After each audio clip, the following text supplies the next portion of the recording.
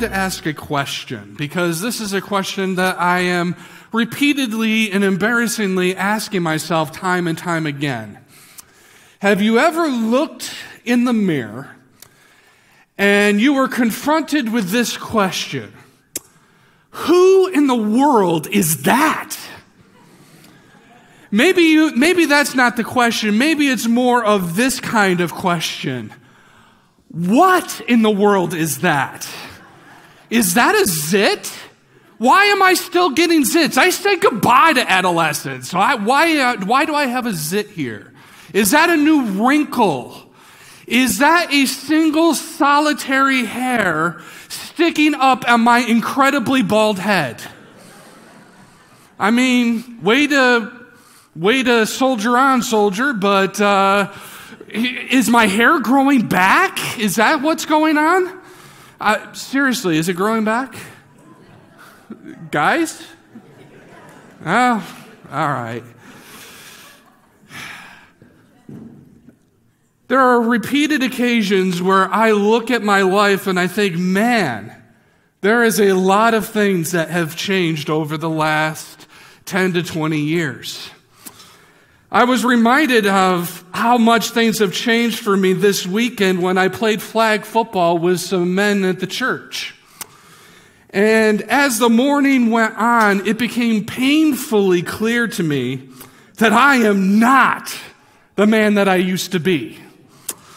In fact, I am so far from where I used to be, I've had to learn how to play differently. You know, where I run, but I'm not really running, because if I ran like I used to, I would break something. You know, like the last time I tried to run and I broke something. It became very, very clear all throughout the morning, I am not the man that I used to be. Things have changed. And so while I'm not the physical specimen that I used to be, I've also recognized this. I'm a lot smarter than I used to be. Have you ever thought if you could ever time travel back, the first thing that you do would not just check out something, it would be to find your younger self so you could slap them? I'm so much smarter now than what I used to be when I was 20. I am a lot more emotionally stable than what I used to be when I was 20 because I was not. And so I have found that while there are certain things that have changed in my life where I am not as good at something, there are other things in my life that have grown beyond where they were initially. Over this past year, there has been an uptick of change in my life. For those of you who are unaware, I got married to the love of my life, and sure, I'm happy about it. And not only did I gain a wife, but I also gained 2 children. It was the best thing that has ever happened to me outside of Christ. And as I have adjusted to my life, my new life with my family, I have had the opportunity to learn new things. I've had to learn a new way to the office. The first few months, I had to repeatedly remind myself, I'm not going to Camillus, I'm not going to Camillus, I'm going to North Syracuse. And in fact, my wife has saved us from several close calls in that regard because I just autopilot kicks in and then I'm like, okay, I don't live there anymore, even though I only lived there for a few years. I've had the opportunity to get adjusted to a new home where I am looking for where something might be. And so for those first few months, this was my life. I'm just opening drawers, opening up doors. And I knew that I was going to find whatever it was at some point. In fact, one of my family members would ask me, what are you looking for? I don't know, but I'll find it at some point. And so learning what a new home looks like and where things are. I've also learned about new stores that I've never frequented before. I didn't think that I would be so intimately acquainted with the layout of a Marshall's the way that I am. But there's a lot of change, but if I was unwilling to venture into the unfamiliar, I would never know the joy and the blessings that have unfolded with it. I love my family. I want them to succeed. And I realize that that also means that I must approach things differently. There are things that have been dormant in me because they didn't need to come out. And now they need to come out, even if it's clumsy and even if I stumble. It's awkward, but it's necessary. Why? Because I need to be whole. And if I'm not whole, not only do I suffer, but the people that I care about and the people that I love also suffer. In order for us to walk in the fullness of what God is calling us to, we have to be willing to press into these areas of the unfamiliar so that we can walk into areas of new life. So, with that very heavy topic that I presented to you, these are the areas that I'm growing. But if we're all honest, all of us have areas where we could stand some improvement. Amen? There's always areas where God is trying to work in our lives, and if we are not careful, we might miss out on those opportunities. And these are opportunities that are not something that is meant to be a drudging. It's not meant to be a sacrifice. It is meant to be liberating so that you can walk in the fullness of life that Christ is calling us to. The Apostle Paul wrote a few letters to the churches. Perhaps some of you have read them. Found in the New Testament, by the way. And he would frequently call out people for not embracing the fullness that God is calling them to. Why? Because he himself recognized what it means to live a life in fullness and in dedication to the Lord. And he recognizes just how much the people he cares about is missing out on growth, on life, and life more abundantly. So we're going to take a look at one of those letters that Paul wrote. It's called the Philippians.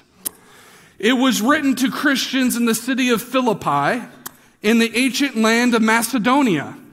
I don't know if a lot of you have studied a lot of ancient history, but in the land of Macedonia, this was an influential part of the Greek Empire and then later the Roman Empire. This was a land where a lot of political and military events were staged. And so when you think of the land of Macedonia and when you think of the city of Philippi, this was a proud land. This was a proud city. This was a city where Greek culture and language was spread throughout the surrounding worlds around it. When the people of Philippi spoke, the people around them listened. They were relevant. They were intelligent. They were strong and mighty.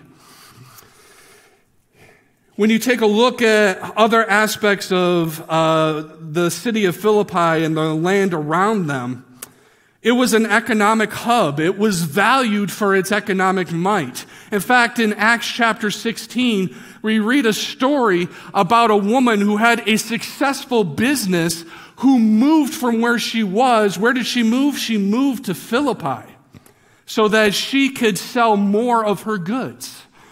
We also read in Acts chapter 16, when Paul and Silas visited the city of Philippi, they came across a demon-possessed slave girl who would make money for her masters by telling fortunes. And so they prayed over this slave girl and cast the demons out of her, and she became a believer in Jesus Christ. Well, guess what? No more fortune telling. So her masters lost out on this income and became very upset. and went to the city and began to speak to a lot of the businesses there and said, if these two individuals can take away our money, they could take away your money too. And guess what? There was such an uproar that Paul and Silas were thrown into jail. This is the city of Philippi. They valued their money. They valued obtaining things. This was also a city that was started by former military officials as a place to go to when they are done with their military service, so they have a place to live. So this was also a place that was very patriotic. Think about in this country going to a town where all you see is the American flag. And everything, the Star-Spangled Banner played every single night. And it was all about patriotism and service to your country. And so when you take a look at this city, the things that the people of Philippi valued is they valued things, obtaining things, accomplishing things.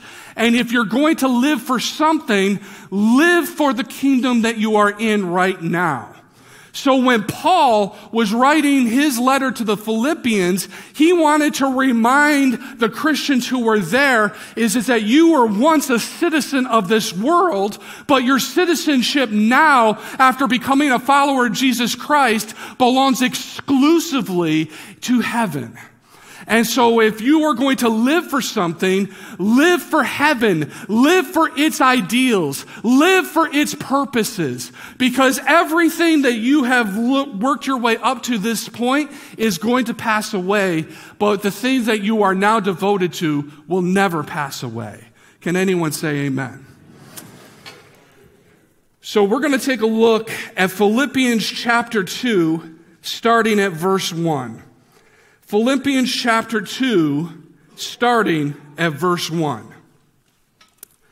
Therefore, if you have any encouragement from being united with Christ, if any comfort from his love, if any common sharing in the Spirit, if any tenderness and compassion, then make my joy complete. Paul here was making a plea to the church that he started, and he was saying, if being a follower of Christ ever mattered to you, if there is anything that you have gained by being a follower of Jesus Christ, then make my joy complete. In other words, keep going. Keep going forward. Keep growing. Don't stop. Perhaps if you are a parent, this is something that you have said to your child on occasion when you recognize that they are doing something that is hard, doing something that is unfamiliar, but something that is good for them. You cheer them on and you say, don't stop, keep going, keep growing, because what you are doing is healthy. And so today, I want to talk to you because I care about you, that if you are a follower of Jesus Christ, congratulations, you are on the right path. There are so many things in this life that you can be devoted to, but being a follower of Christ is the best thing that you could ever do. And so if you are a follower of Christ, don't fall away from that path. Keep going forward. Don't stop. Because what Christ has called us to is he's called us to something that is upward. That means that if we are still here on this earth, we are still going upward. We're still growing. We're still embracing the things that Christ has called us to. If we are still drawing breath, then that means that we're not done. We have so many more things to accomplish because this is what Christ has called us to, life and life more abundantly. We have not arrived.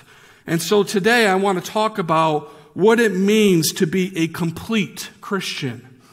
What it means to be a complete Christian. Paul is like many good parents. He doesn't just say, do these things, but he gives them tools in order for them to accomplish those things. And so we find that in verse 2 of Philippians chapter 2. It goes like this: then make my joy complete by being like-minded, having the same love, being one in spirit and of one mind. How can we be complete in our walk with Christ? Well, it starts by being a united church. It starts by being a united church. This can be seen as particularly needed encouragement today, to be united, to have the one mind, one spirit. But I've heard too many of your stories. So many of us have had encounters where something has happened in a church setting, and to this day, the scar still remains. That hurt still exists. And it's unfortunate, and sometimes it hasn't been your fault as the reason why things have unfolded the way that they have. Well, church, today I want to encourage us, let's strive at being united as the body of Christ, to be of one mind and of one spirit. Today, we have a culture around us that is increasingly individualistic. The realization for the need of unity is less and less. And I think part of that is because we have access to church more than ever before. If we want Bible teaching, all we have to do is pull out our phone. And we can get a podcast, we can pull up a video of any church anywhere all across the world. In fact, that has prevented us from, in some ways, doing the hard work of figuring out what sound doctrine looks like. Because all we have to do is search the internet for the doctrine that sounds the best to us. The things that tickle us the most. If you don't want the messiness of human interaction, then all you have to do is stay home where it's safe. You could still get your church, and you could still have the convenience of being home. But here's the thing. It's very easy for us as preachers to just kind of talk about our culture and how messed up it is, and we need to change our culture, or we need to grow beyond our culture and all of that. But here's the thing. The Bible wasn't written strictly for our culture and our culture alone. In fact, when you take a look at the book of Philippians, it was written for their culture first. Why? Because there is nothing new under the sun. Humanity struggles with a lot of the same things when you think about it. Philippians struggled with, we value money more than anything else. Take a look at today's culture. You're always talking about gaining more money, gaining more things. The Philippians valued accomplishment, influence. I want to be the one to make the decisions. I want to be the one that gets praised for doing a good job. We still deal with that to this very day. And so we can make the mistake of looking at a particular portion of Scripture and say, that has no relevance here because it's written back then, but in fact it does. Or we could take a look at it and say, it is only about us and it's never about them. And you know what? That's wrong too. So the Bible, this was written to the Philippian culture first more than anything else. Why? Because they had their own struggles that they were dealing with. Remember, the Philippians valued achievements. They didn't have time for failures. They didn't have time for those with a different agenda than their kingdom. And here, Paul is talking about them being of one mind, one spirit. Forget about whether someone has achieved these things or not. Forget about whether they have been diligent in this external community and their value system. Just seek Christ and let Him unite you. Just seek Christ and work for that common goal of lifting up Christ in the community around you. If you do that, then you will succeed. You will be successful not only as a church, but in your individual life as well. So what makes a complete Christian? Look around you. It's us. It's us committing to one another, loving one another. For what purpose? To lift up Jesus Christ. That is our goal. That is why we need one another. We could show up here on a Sunday morning, and that's important. But are we there for each other when we leave those doors? Do we lift each other up when we leave those doors? Do we encourage people in the Lord when we leave those doors? Or is it just life as usual? Church, please hear me. We can go through all of this life, and if we try to isolate ourselves from offense, if we try to isolate ourselves from disagreement, we will never find what we are truly in need of. We could protect ourselves as much as we want, but we're always going to have a moment where something is going to sting. Something is going to hurt. Here's the thing. When those things happen, are you being obedient in the work of reconciliation so that you could be united with your brothers and sisters once again?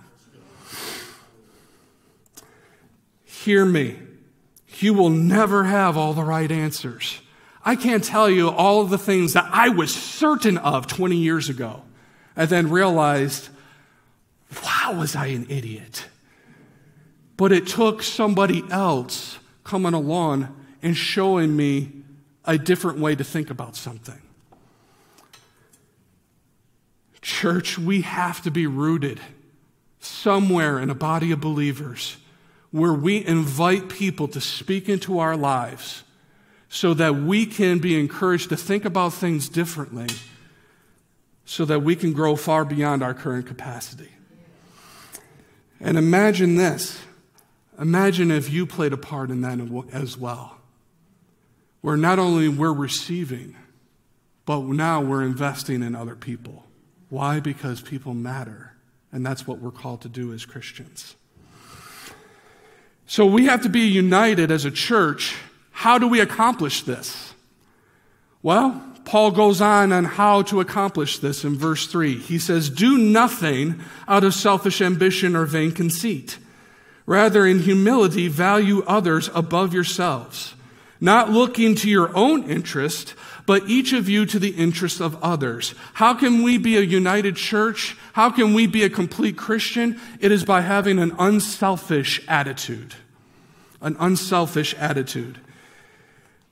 When you think about it, it's really an extension of point number one. Point number one is the goal.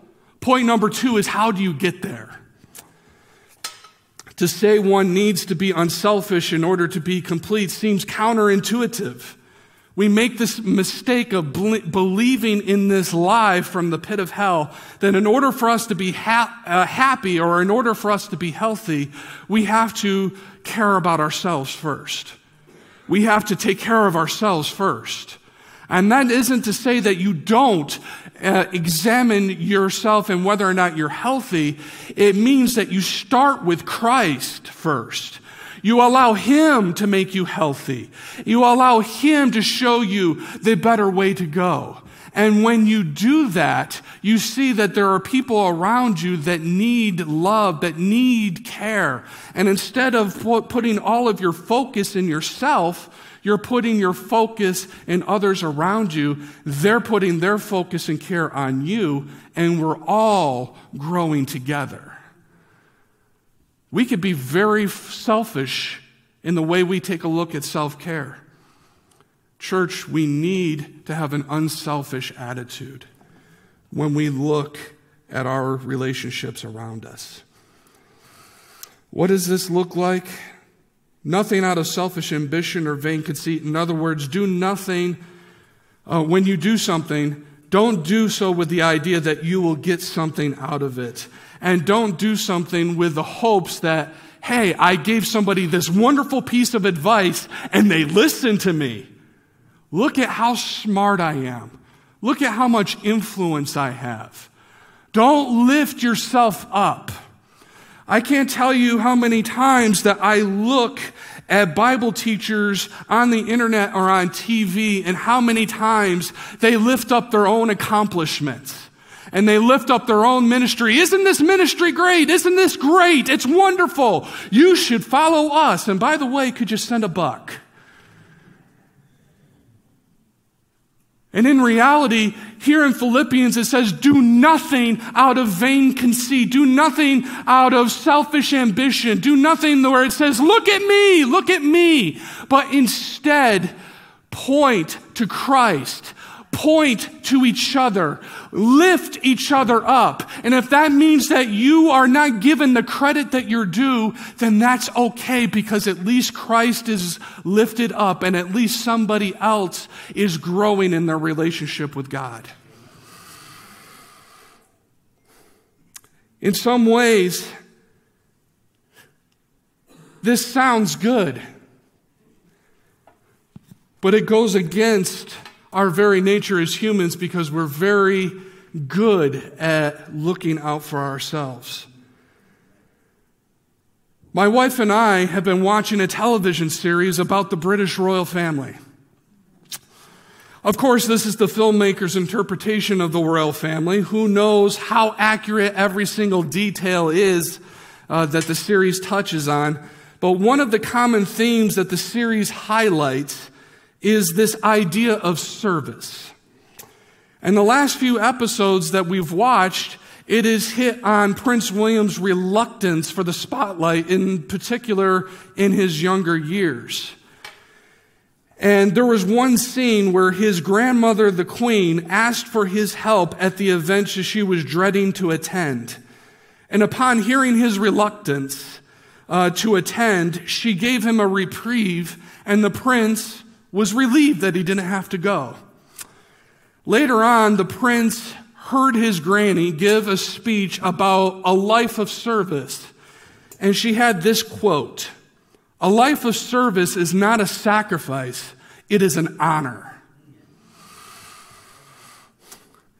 Church, may I encourage you today, when it comes to service, don't look at it as, oh no, they're asking me to do something.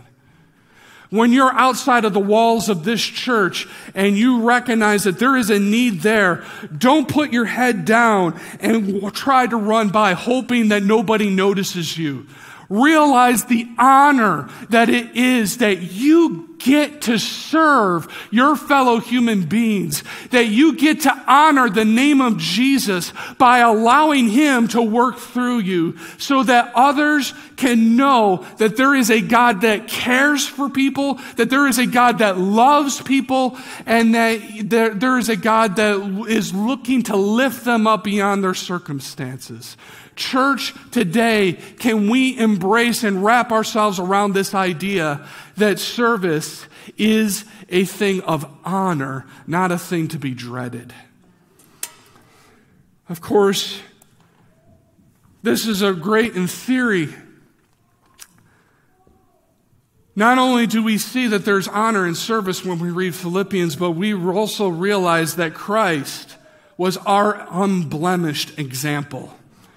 Christ didn't just say these things, he actually accomplished them himself. Let's read on in verse 5. In your relationships with one another, have the same mindset as Christ Jesus, who being in the very nature God, did not consider equality with God something to be used to his own advantage.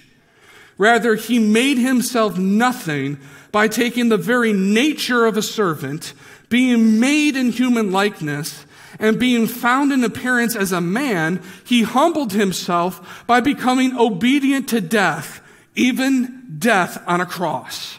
What a powerful passage.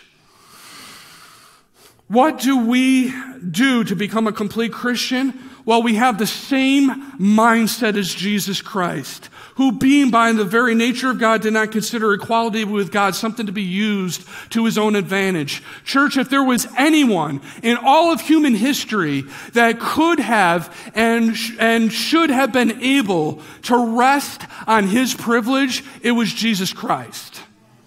If there was anyone who deserved to be idle, deserved to take a step back and remain on his throne in heaven, it was Jesus Christ. It is embarrassing for me to admit how many times I've looked at a situation and went, oh, can I just be left alone? Can I just sit back for a moment? Why do I have to remove myself from my rest and my isolation to go out and try to help a situation that was probably started by them to begin with? And here, Jesus, sitting on his throne in heaven, looks down at humanity that has repeatedly cussed him out over and over and over again. And he said, you know what? I love them, I care about them, and I can't remain here on this throne any longer. I have to go. I have to reach out to them. I have to rescue them because I love them and I care about them. Jesus was a king, still is a king, the King of Kings. But he chose to give that up for a time to feel the limitations of humanity, only to be betrayed by humanity, so that he can also ultimately rescue humanity. This is our King. This is our example. You want to know what it means to be a complete Christian? It means to give yourself up so that others can be saved, because that is what Jesus did. And being found in appearance as a man, he humbled himself by becoming obedient to death, even death on a cross. You see, once you realized who Jesus is, once you realized what he has done for you, we get to know our unblemished example. It is easy for us to give up our blemished treasures.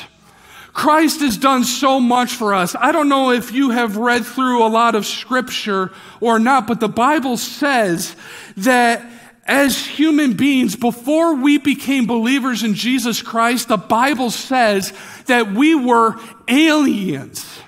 Said that we were enemies of Almighty God, incapable of change, incapable of lifting ourselves up out of the pit and out of the muck and the mire. We were destined for darkness, destined for death, with no hopes of us ever getting ourselves out of that situation. But because of Jesus Christ and what he has done on our behalf, we now have life. We have freedom. We have healing. Why? Because of what Jesus Christ has done for us. He didn't have to do it, but he wanted to do it so that we can be with him for all of eternity. Can anyone say amen? Not only is Jesus our unblemished example, but he is our unique Savior. Therefore, God exalted him to the highest place and gave him the name above every name, that at the name of Jesus every knee should bow in heaven and on earth and under the earth, and every tongue acknowledge that Jesus Christ is Lord, to the glory of God the Father. Now remember, who is this written to? It is written to a group that was relevant to the world around them. This was a group that relied on their own power and might and influence. There was a lot of talk on what you should live your life for. Here, Paul makes it clear. Jesus is the highest place.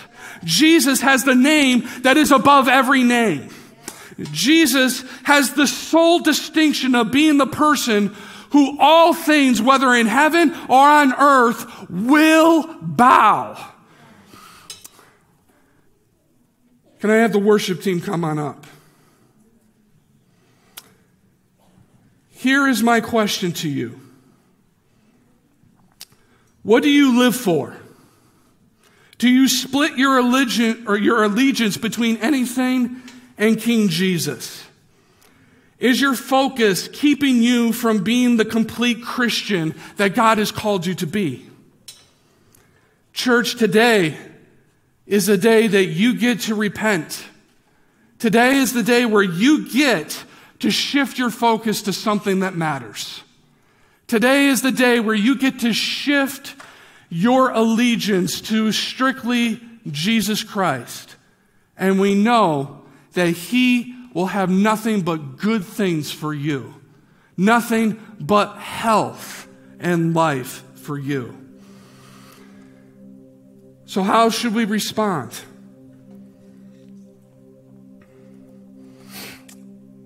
When you are drowning in a pool that is too deep for you,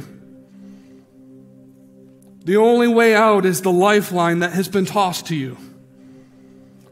But in order to grab that line, you have to let go of the weights that were meant to pull you deeper in. Church, today, some of us need to let go of some things that by its very nature can do us nothing more than ensure that we drown. Today, Jesus is tossing a line. He's saying, stop drowning. You do not have to do this anymore. You just have to let go and grab a hold of this lifeline that I'm handing to you. It would be a shame if we got through this service only to leave unchanged, to not take a step forward to becoming a complete Christian. So today I'm going to give you an opportunity to reflect. Some of you have been living a life of a lone ranger. You have lived for yourself, but rarely have valued others enough to allow them to speak into your life. Today, will you consider the value of being united as a church? United with us as a church. Some of you have felt the conviction of the Holy Spirit of becoming unselfish in your attitudes and motivations. You haven't served, or when you have served with the motivation of getting something out of it. Today, will you consider allowing Jesus to change your heart so that it is inclined to serve others before yourself? Some of you have been living life as a Christian, but it has become stale. In fact, you are going through some stuff right now. And all you really need is someone to come along and say, keep going. Keep going. Don't stop. You are on the right path. You have life. Keep going. Make my joy complete. Don't stop.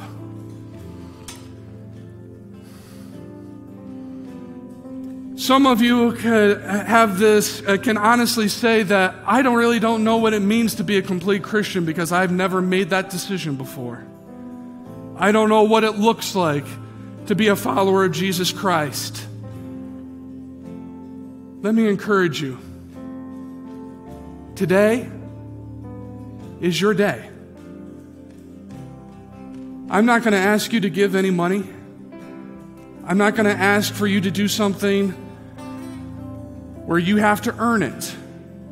I'm just simply asking you to reach out and grab that lifeline that Jesus is throwing to you and say, Jesus, please save me. Please be Lord of my life, King of my heart, so that I can grow into the person that you have called me to be.